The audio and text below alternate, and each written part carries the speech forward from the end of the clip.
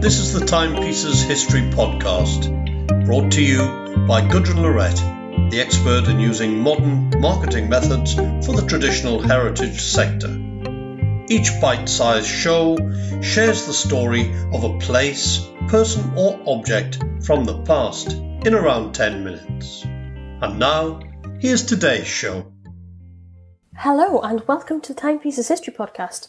This season is about all things Rome, and today in episode 2 we're looking at Roman baths. Don't forget you can find the show notes from today's show at gudrunlorette.com/podcast, along with the transcript and useful links, and you don't need to leave me an email address for those. Please leave me a comment on whichever player you're listening to this on, or tweet me at gudrunlorette. Probably the most famous Roman baths, or thermae, are those in the southern city of Bath. Although I'd like to point out there is also one at Segedunum, and we'll be exploring that later on in the season. A temple in Bath was constructed early in the days of the occupation of Britain, and the town of Aquae Sulis sprung up around it. Thermae, from the Greek word for hot, were common in cities and towns across the empire. They were large buildings and used for public bathing. Smaller private bathhouses were known as balneae, from the Greek balneum, bathing place, and these were even more common. The site in Bath is remarkably well preserved and was only rediscovered at the end of the 19th century. As most of it is underground, it's a lot larger than it looks. It's dedicated to the goddess Sulis Minerva, which is why the Romans called the town Aquae Sulis, waters of Sulis. She was a mother goddess, honoured for both her life-giving qualities and her ability to curse people. Bathhouses were features of forts and private homes, with water coming from a nearby source, as at Segedunum, or from an aqueduct if in an urban area. Once heated over a fire, the water would be sent to the hot room, the caldarium. As well as washing, the bathhouses are important as meeting spaces, reading rooms and for socialising. Bathing played a significant part in the ancient cultures of the Egyptians and Greeks too, but it is the Roman examples that tell us the most.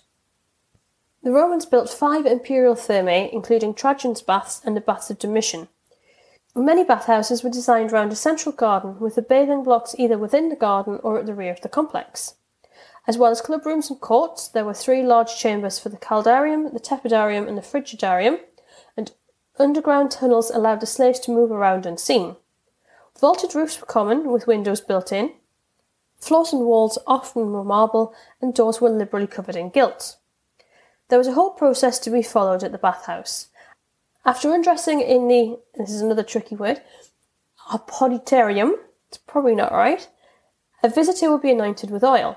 Next, they performed vigorous exercise and then went to sweat it out in the hot room and steam room, which was known as the laconium. In the latter, they would have been scraped clean of sweat and oil before being sent to the warm room. They finished off with a dip in the cold room pool and more oiling. Unsurprisingly, the process was a long one, which is why many Romans made sure they had their dinners at the baths, inviting guests or business partners to join them. Another important feature was the library, which allowed ordinary people access to literature and works of non-fiction. In Roman times, bathhouses would have been visited several times a week by most people, and it wasn't a practice reserved only for the upper classes. Entry to thermae was low so that nobody was included. The Diocletian baths covered several city blocks and could accommodate 3,000 people. Most had separate entrances for men, women and slaves, and solid walls separated the washrooms. A key feature of the thermae was the palaestra, or courtyard, which was an exercise space in the open air.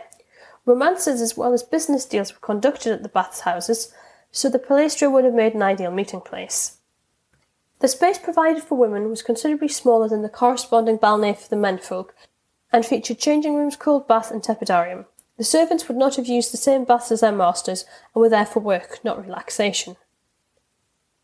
The wealthiest visitors would have been attended by their capsarius, whose job it was to carry in the oils, towels and strigils, that was the scraping tool for removing the dirt and sweat. While the master bathed, the capsarius would have the tedious job of guarding his possessions in case a pickpocket or thief tried to steal them. Back in Bath, the bathhouse sits alongside the Temple of Minerva, suggesting that visitors prayed as well as bathed, and may have even witnessed the sacrifices led by Sulis priests or perhaps priestesses. Temples weren't common, but they did feature at some of the thermae sites. Evidence has been found at Bath of several curses that were written out on behalf of the visitors, suggesting that cursing was just as important as bathing.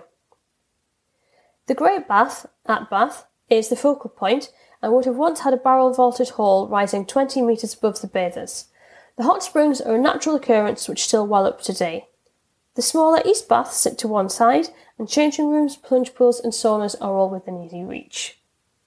Thank you for listening. Please tune in next time and let me know what you think of today's episode as well. Thank you for listening to the Timepieces History Podcast. Don't forget to listen next time for more quick history facts.